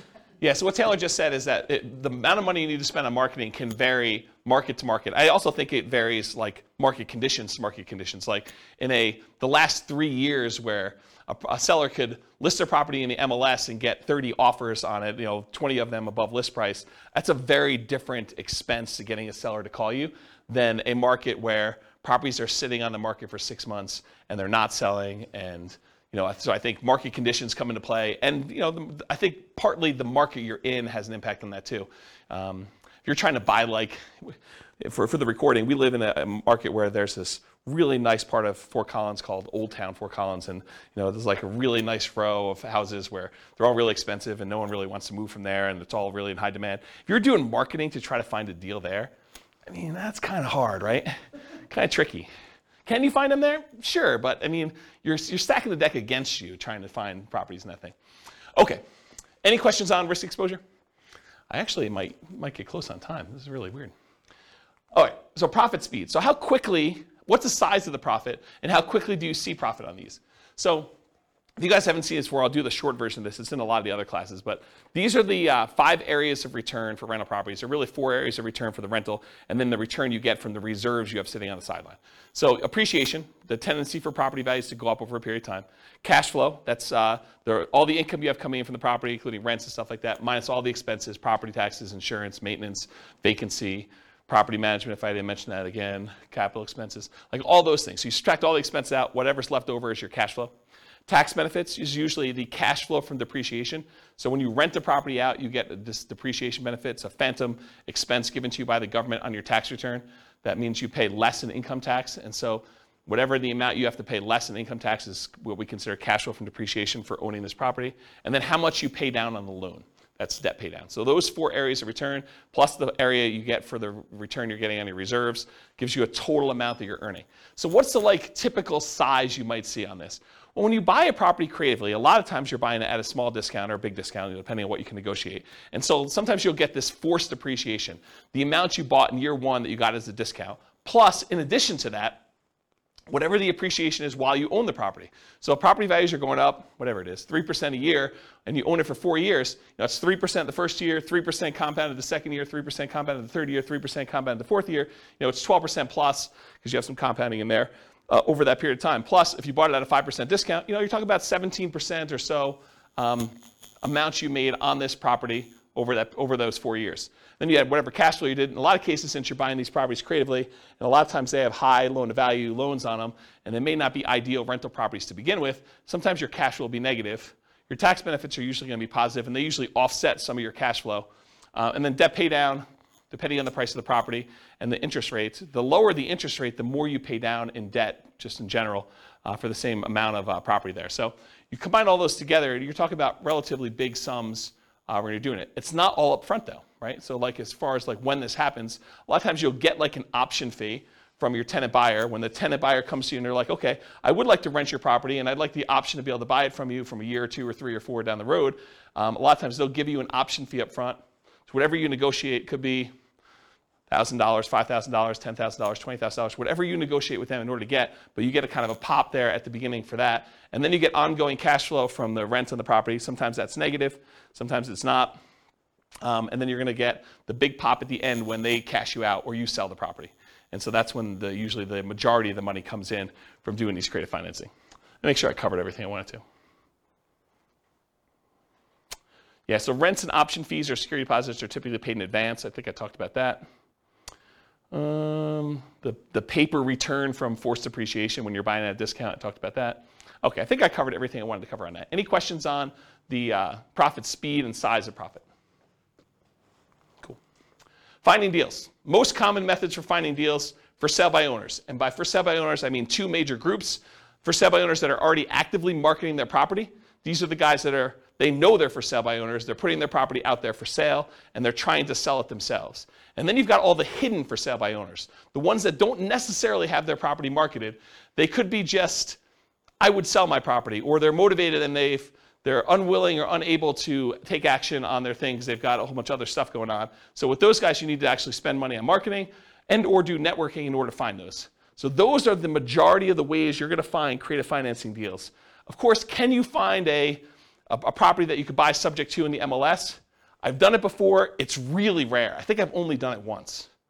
I've bought one property from the MLS subject to. There are some people that teach buying lease options from the MLS, but it's usually a strategy for properties that have been sitting on the market for a long time in a very slow-moving market. So, this is around circa 2008 or so when we had a lot of inventory and properties were not moving very quickly. And one of the solutions that investors would go to is they'd go to properties that were listed in the MLS, and they would say, look, I know you had your property listed for sale. It's been on the market for 6 months. You guys haven't had any offers. How about I do a lease option? You stop the bleeding, especially a property that's vacant. I'll stop the bleeding. I'll come in here and I'll make payments on it, and then I'll agree to buy it from you for this price a year or 2 or 3 down the road. And I think for some sellers, that was a good solution to their problem. And I think if we got into a soft market again, I think that could come back. With as hot as the market has been for the last, whatever it is, I think the probability, you can still find them, but the probability of finding those is lower with a really hot market. And then I think really occasionally, especially with a loan assumption, you may be able to find real estate owned. Right now, there's so few properties that have been foreclosed on. I mean, I think we're literally at all-time lows. I was looking at some stats on this recently. But eventually, that comes back around. There'll be some people that have foreclosures, and the bank will take back properties, and some banks actually keep their own properties on their books, and they call it real estate owned. And you may be able to go to a bank and get them to agree to sell you a property, and they may be willing to do some type of loan assumption or owner financing, but it's from a bank, so it's really more traditional financing. But I think you could find some deals that way. And then wholesalers. Imagine you're out there, but you don't have the money to do a deal, but they decide to come and wholesale the deal to you, and you have the money to do it. So you can find people that are like you out there trying to find deals that they can't take down themselves or unwilling to take down if it doesn't meet their criteria. Any questions on finding deals? Sweet. So to analyze deals, you can use the spreadsheet, realestatefinancialplanner.com/spreadsheet. It's the world's greatest real estate deal analysis spreadsheet. That's the humble name for it. And so you can go ahead and just use that for doing your rental property analysis when you're buying a property. Just put in, what you're putting down on the property, what you're going to get for income on the property, and you can do all the analysis you need to for that. Any questions on analyzing deals? I probably need to do like a class on how to analyze deals, like how to fill out the spreadsheet, right? Or no one needs that? No one needs that? Wow, okay, I won't do it then. Sweet, save me a night. All right, market conditions. Really, no one needs it, huh? That's good.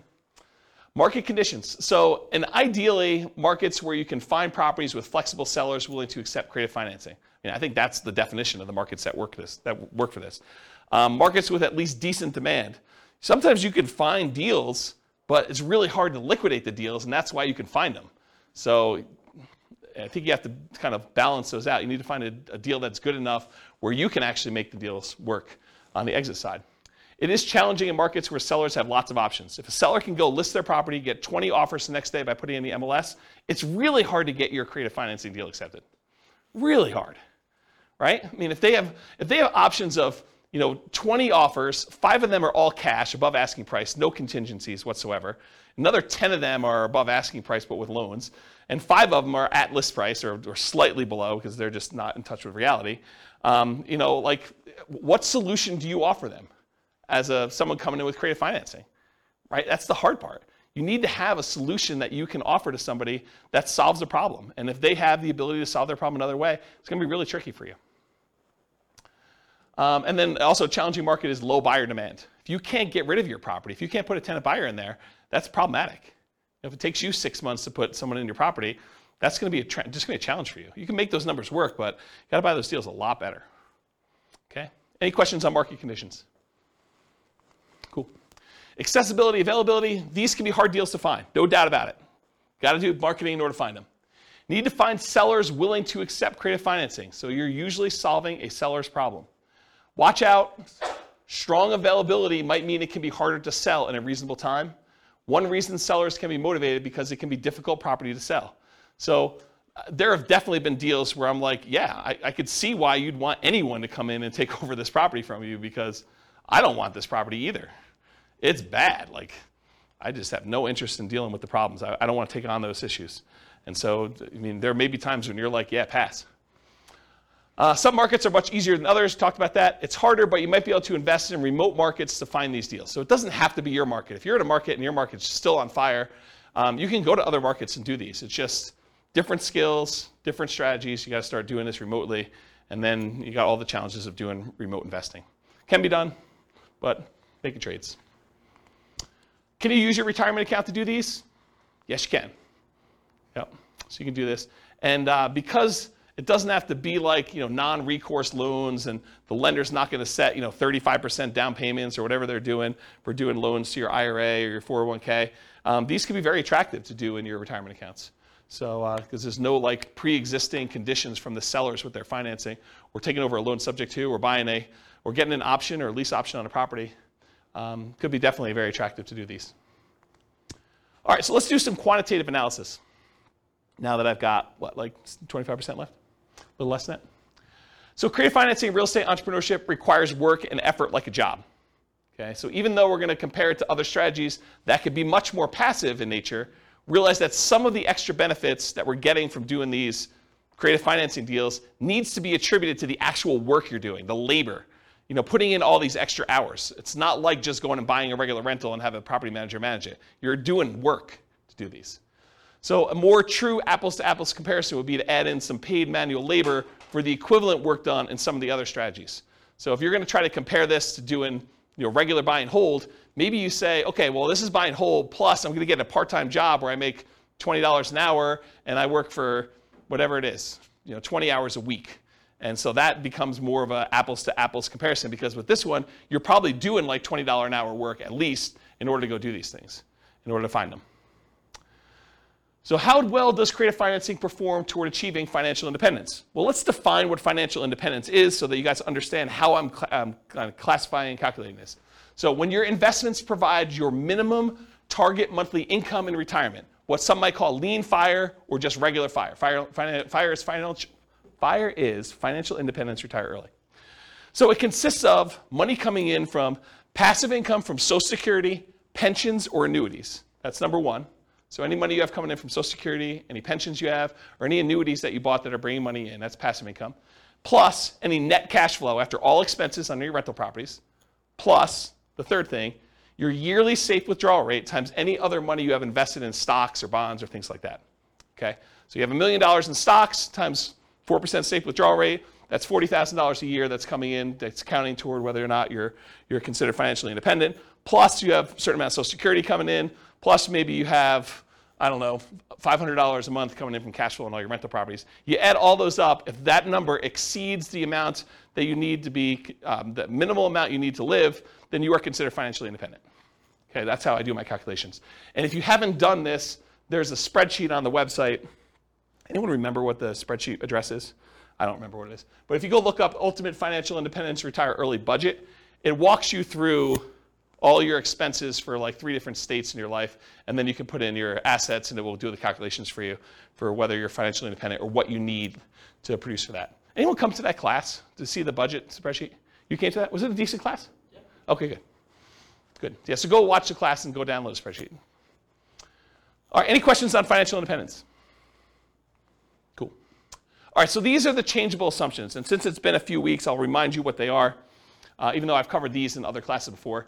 So this is based on, if you guys are listening to the Real Estate Financial Planner podcast, this is Norm and Norma. This is their situation. They're married. They're both 21 years old. They recently graduated from college, and they're working in a technology department of a large healthcare business. They have a total of $10,000 saved up right now, not each total. They earn $72,000 combined between the two of them, $36,000 a year each. They each earn $18 per hour. They work 2,000 hours a year, $36,000 per year each. They're saving about $1,000 per month before they buy any houses. So their savings rate is $1,000 out of the $6,000 a month that they're earning. They're obsessed about achieving financial independence so they can retire early. They want to find the best path to financial independence together. They're both taking Social Security at age 67. And I estimated Social Security based on them working until they are 67, which may not always be the case. So realize that that's not conservative, right? That's a little bit higher than that. But if they achieve financial independence before they turn 67, it doesn't really matter because that Social Security is just kind of a bonus at that point. Okay, so these are their assumptions. What we've done over the last X number of classes is we've gone through a bunch of different strategies. We did a whole class on them doing buy and hold and how that looks for them achieving financial independence. We did one on them house hacking. We did one on them doing nomad. We did one on them doing fix and flips. Tonight we're doing creative financing. We're going to find out how them doing creative financing impacts their ability to achieve financial independence. So these are also, oh, and by the way, these are all assumptions that if you want to copy the scenario to your own account, you can copy them and then change the assumptions. So if you don't like anything I just said there, you're like, I wish James used $80,000 a year, or I wish James didn't have them saving $1,000 a month. I wish James did this. You can copy into your account, make any modification you want to, and then rerun it. We're modeling this for 60 years. We assume their effective income tax rate is 17.85%. That's based on $72,000 a year. 3% inflation rate, it's really funny. It's like 9% this month, right? But 3%, I think, over a long period of time is a reasonable assumption, even though we're in this really crazy high environment right now. That's what 3% is, like a real data-based number. Like, go look back over historical data. Over a very long period of time, it's like 3. Mortgage interest rates, I'll show you those on the next slide, but they're on your handout too. If you didn't get a mortgage handout sheet, did you get a mortgage handout sheet? Can I have yours? You guys have your own copies, right? Yep. You guys got them too, right? Everyone got a mortgage sheet? We'll talk about those in the next slide, but those are the interest rates I used. Then a 4% yearly safe withdrawal rate. We're saying they need $5,000 a month for their target monthly income in retirement in today's dollars. So that does increase with inflation over time, but it's really like $5,000 in today's dollars. And their ideal lifestyle, if they can get there, is $10,000 a month. I'm not going to use that in the presentation, but that is a true statement. Okay. This is the mortgage rate handout sheet. In the middle section, it shows you all the different interest rates for the different loans for owner-occupant and for investment properties and stuff. So those are the assumptions I've used on the different classes. Today's class, I think we're using 5%. which is sort of like a between the investor loan and the owner-occupant rates that are even on there. Because we're assuming we're coming out of like a really good interest rate environment. I didn't want to handicap them too much, but I didn't want to use like 2.5 or whatever it is, because I didn't want it to be too good. Okay, so really young eyes, whoever can read this. What's line 3, Rachel? Okay, so here we go. $375,000 property value, and that's the purchase price, although they're going to be buying at a discount, which I'll talk about here in a second, and it goes up at a rate of 3% per year. So I'm assuming appreciation rate is 3%. I'm being really, really modest, in my opinion. I think that's conservative. Anything better than that helps them while they own the properties. It hurts them a little bit when they're buying more expensive properties in the future, but it helps them for the ones they own. They're taking over debt, so we're assuming they're doing some like a subject to or wrap financing or something like that. And I've set the default that says they're getting a 6% discount from the after repaired value. So this is that argument I made earlier. Look, you're going in there and saying, look, you're going to go and the alternative is for you to list a property with a real estate agent. You're probably walking away, although real estate agents are completely negotiable. You can use whatever numbers you negotiate with your real estate agent. But I think 6% is a very common one that people have used in the past. So what we're saying is, we're going to buy the property at a 6% discount. Like what they would net if they walked away from a real estate agent is some way of looking at that. 4% of purchase price in the cost of acquisition, and we list this as closing costs. And where I got 4% from was 2% for down payment. So we're going to give the seller 2% to have them walk away, essentially, which really means that they're not getting 6% discount. They're really getting more like a 4% discount, right? Because we're going to give them about 2%, although it's 2% of the purchase price and 6% discount from ARV, but it's close. So 2% for down payment. We're going to need to give the seller some money. 1% in marketing costs, so 1% of the property value, our purchase price, is what we're going to use in order to spend on marketing, postcards, letters, bandit signs, whatever we're going to do in order to find deals. But we're assuming that that's a cost to doing the deal. And then 1% in the actual closing costs, going to get title work done, closing services, notary, legal fees, whatever it is there. So I just put that in there as kind of like a placeholder. So I use 4% for our transaction costs to do that. Seller's not giving us any concessions. They're motivated.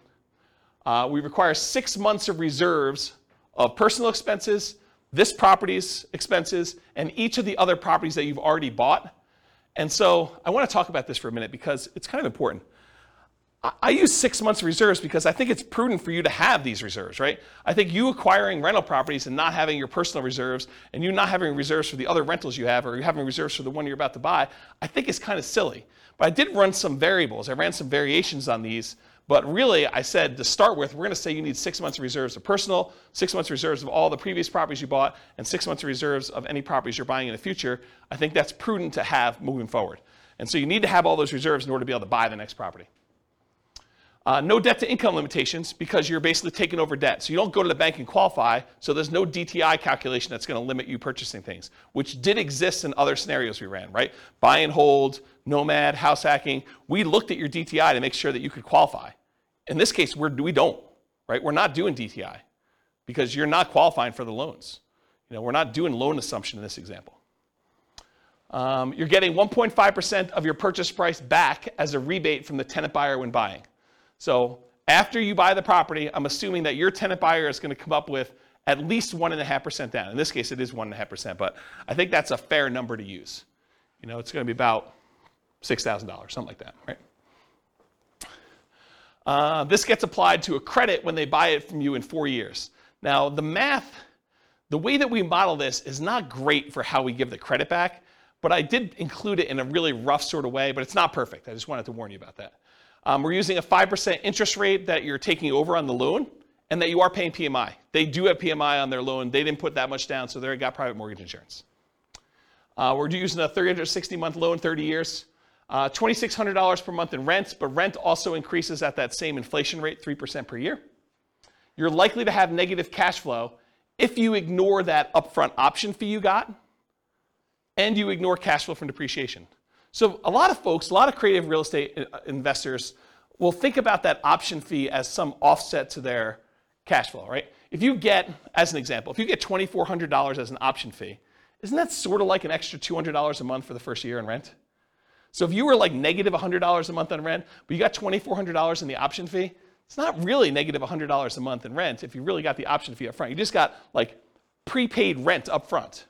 Now it does count as a credit to them when they buy, so it's not like it's really that way, but it does offset some negative cash flow. And if you're getting $6,000, that offsets a lot of negative cash flow, right? You get $6,000 option fee up front, it's like $500 a month for the first year, or $250 a month for 2 years, or whatever that is for 3 years. I can't do the math in my head. So we're not counting that. We're not thinking about that. We're not counting the cash flow from depreciation. 3% of the monthly income is the assumed vacancy rate. 10% of the monthly income is the assumed maintenance rate. Although if you've got a tenant buyer in the property, you could argue your maintenance rate is probably going to be a little bit lower, because usually a tenant buyer, someone who's buying the property, is going to take care of the property a little bit better than just a regular old renter. And you could negotiate that they're responsible for the first X in maintenance on the property too. That's another way to structure this. I'm not going to talk about how we calculate taxes and insurance, but we are calculating, it's on there. And then I'm not going to go into details about how we calculate the depreciation benefit, just for the sake of time, but I do have that in there as well. Let me get a drink because I'm losing my voice. You guys hear my voice, or is it just like in my head? You hear it? Sometimes it's hard to tell if it's just in my head or not. Because you listen to yourself on recording every once in a while, and you're like, do I really sound like that? I guess I do. So buy up to 15 properties. Oh yeah. So basically I'm saying they can have up to 15 properties that they've acquired at any given time. I cap them at 15 because in some of these cases they're able to buy like an infinite number, right? Like they eventually get to the point where some of the deals start popping, they've got a lot of money in their bank accounts, and really they could go spend an unlimited amount of money in order to do any number of deals that they want. And I wanted to set a reasonable limit. I thought 15 sounded about right. Do you guys think 15 sounds right? Is it too low or too high?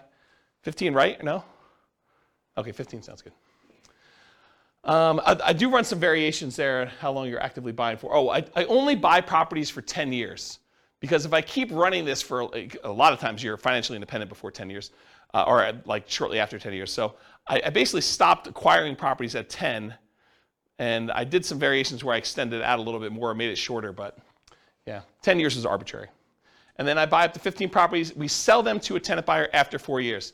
Historically, over a large data set, it takes about 3 different tenant buyers in order to have a tenant buyer close on the property. And so if you have a tenant buyer every year for 3 years, I used 4 years. This seemed a little bit more conservative. Could be longer than that, could be shorter than that. Depends on how you structure the deal, what happens in the marketplace, their ability to qualify, financing availability. A lot of variables in here. But I think 4 years seemed like a reasonable cutoff. You could extend it out if you wanted to. And I didn't count extra option fees you had, right? Like you put a tenant buyer in there, they could live in the property for a year and then decide not to buy. They don't get married, they get divorced, they no longer need the property, they're transferred out of the area for work, whatever the reason is. But there are times when that tenant buyer is like, I'm leaving, and they just leave their option fee, and now you gotta go find another tenant buyer, and you get to collect another option fee by doing that. So I didn't count that. And then even after the 10 years, they're selling property. So they acquire them up to 10, and then we could sell them 4 years after that. And then when you sell, use 1% in closing costs.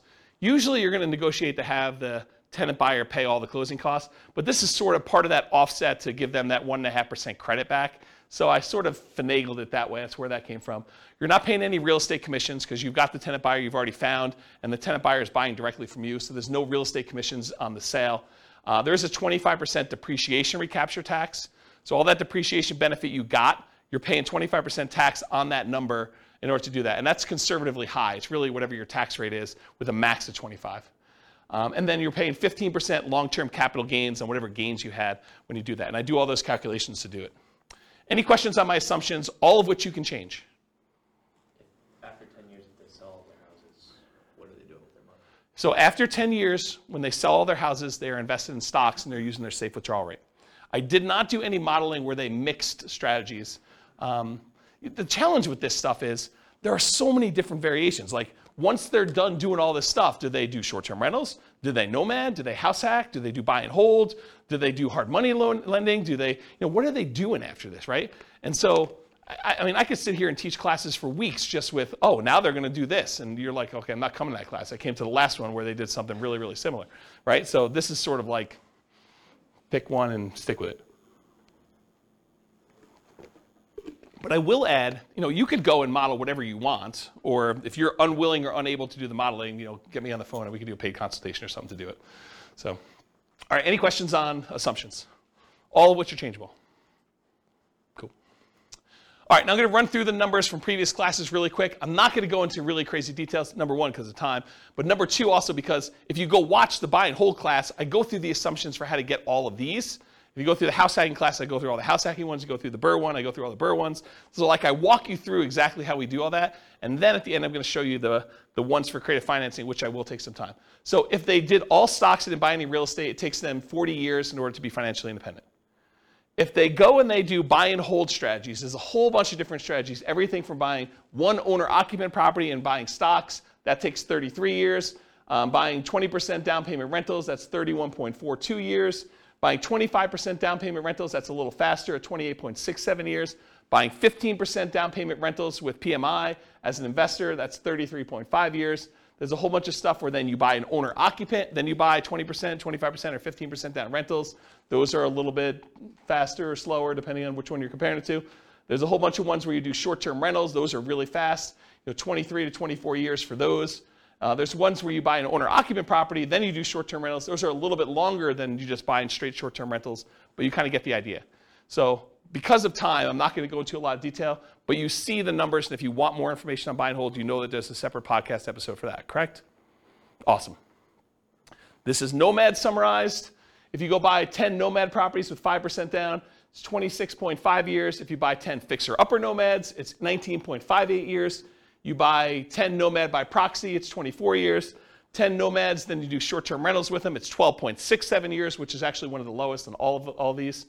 You buy 10 Nomad properties and you get the house hacking roommates, either one roommate, two roommates, or three roommates, or four roommates. It ranges from 21, almost 22 years down to 17 years about with those different ones.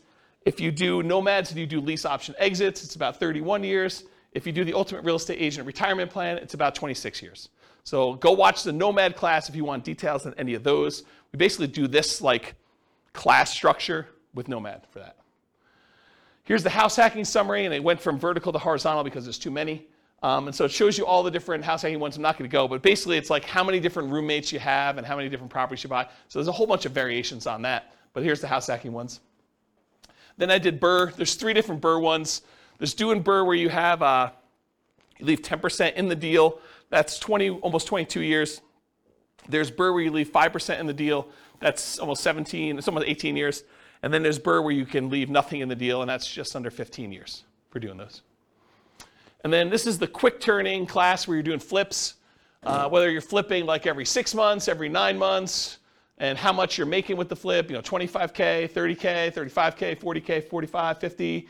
If you do live-in flips, you do 2-year tax advantage flips, you do 2-year tax advantage live-in flips, you do all these different variations. So there's a whole bunch of different ones on here for all the different fix and flip ones. Go watch the fix and flip class for the numbers on that. And then here's the summary of all the ones so far.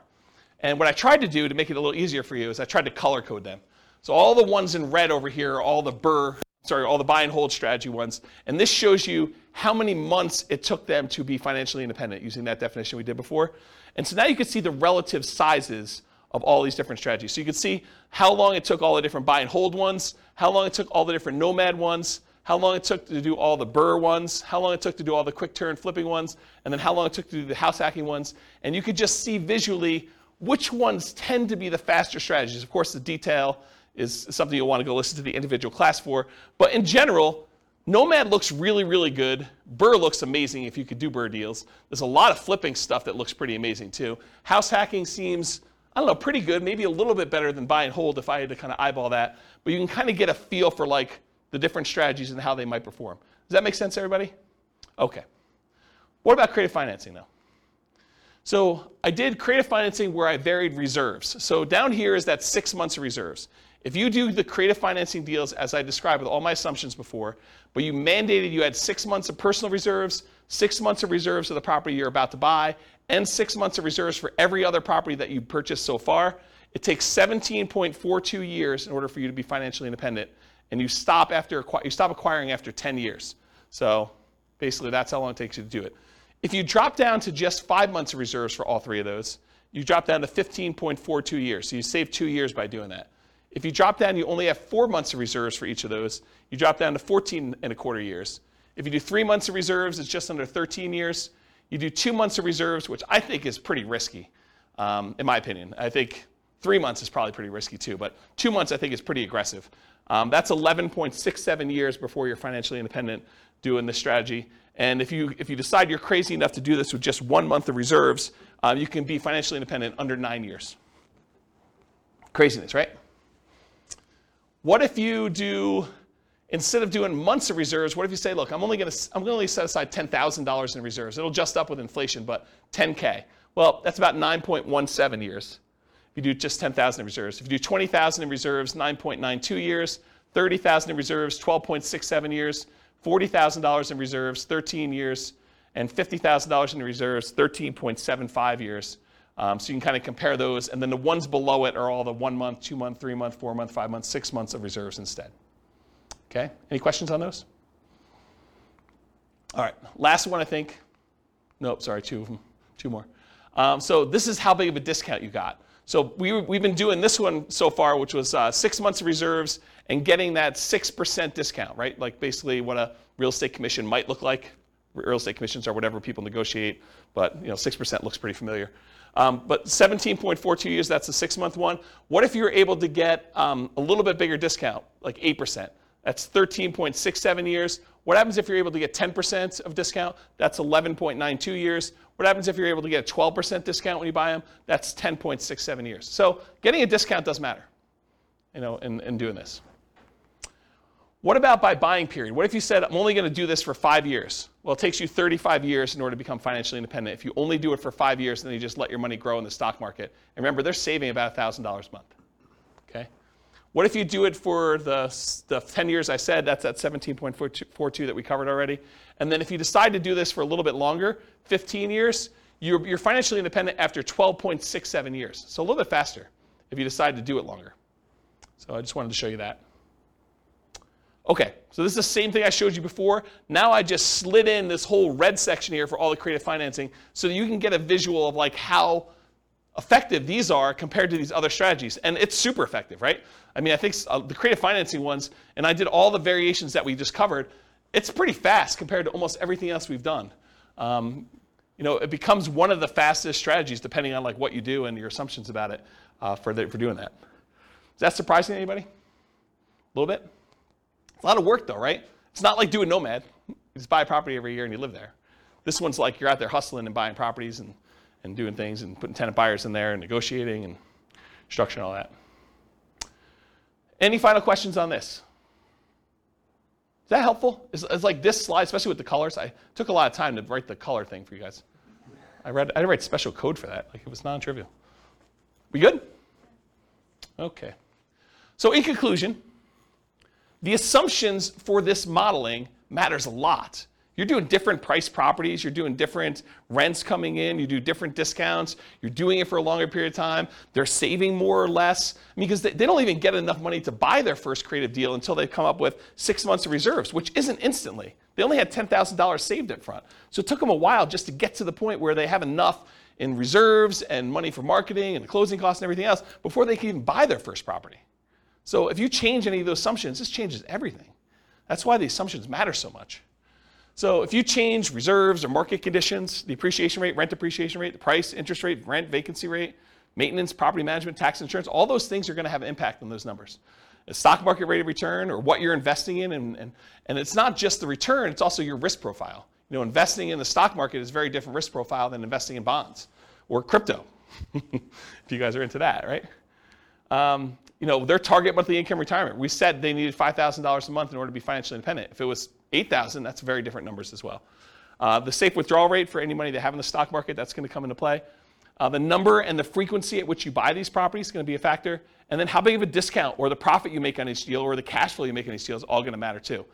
Then the strategies that work best in that market may differ. So just because I used all these assumptions doesn't automatically mean creative financing is always better, or house hacking is always better, or BRRRR is always better, or whatever. Like different markets will have different ones that are better. So you do the math for your situation, and you can go to realestatefinancialplanner.com/model, and over time, it's not all done, but over time, the reason why I'm doing the individual city podcast is going to have each of the cities have their own numbers done for these. So I'll pick whatever the city prices of houses are for there, and their rents and their taxes and their insurance, and I'll run through all the buy and hold, all the house hacking, all the nomad, all the creative ones, and I'll show you the numbers for that city specifically, and that'll all be at that realestatefinancialplanner.com/model page. You'll just pick your city and I'll do it, and then you can copy your city to your thing and make adjustments from there. And then I'll be able to show you which cities are better, which I haven't really done a lot of work on, but that's where we're headed with that. Yeah, questions? Remind me for the reserves. Yeah. What assumptions do you assume they're invested? Do you just assume they sit in a stock market? Okay. Yeah, so instead of modeling and saying, okay, they're 10% in cash and 90% in stock market, I said, look, we're just going to simplify this down, and all of it's at 8% in the stock market. Okay, I thought that was it. I just Yeah. there was Yeah. a separation between that and like other investments. Yeah, we can model it differently. It's just a pain in the butt. And for the level of detail we're doing, I mean, there's so many things that are variable in this stuff that we're just not making variable at. I just remember you talking about reserves the same way before, so that's why I was. That's the benefit of me teaching the same class 10 times, is that I say something different one time and you're like, oh, I didn't realize he was talking about it that way. Yeah. Okay, any questions? Because that's all I got, and I am like at time, and COVID voice and everything. Is that helpful?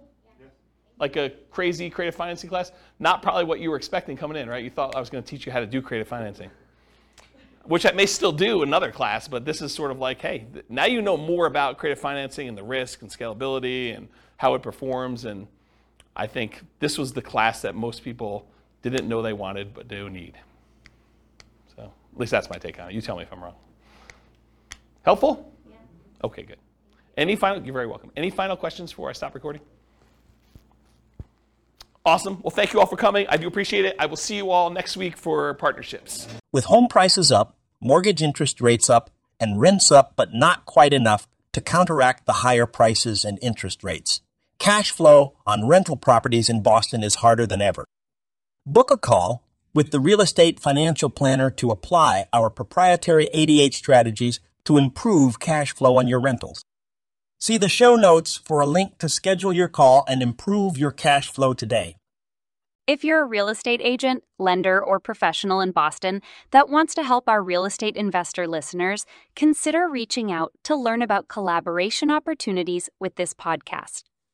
We'd love to add more value to our listeners by having you assist our investors buy, sell, and finance their real estate investments. See the show notes to schedule a call to discuss collaboration opportunities.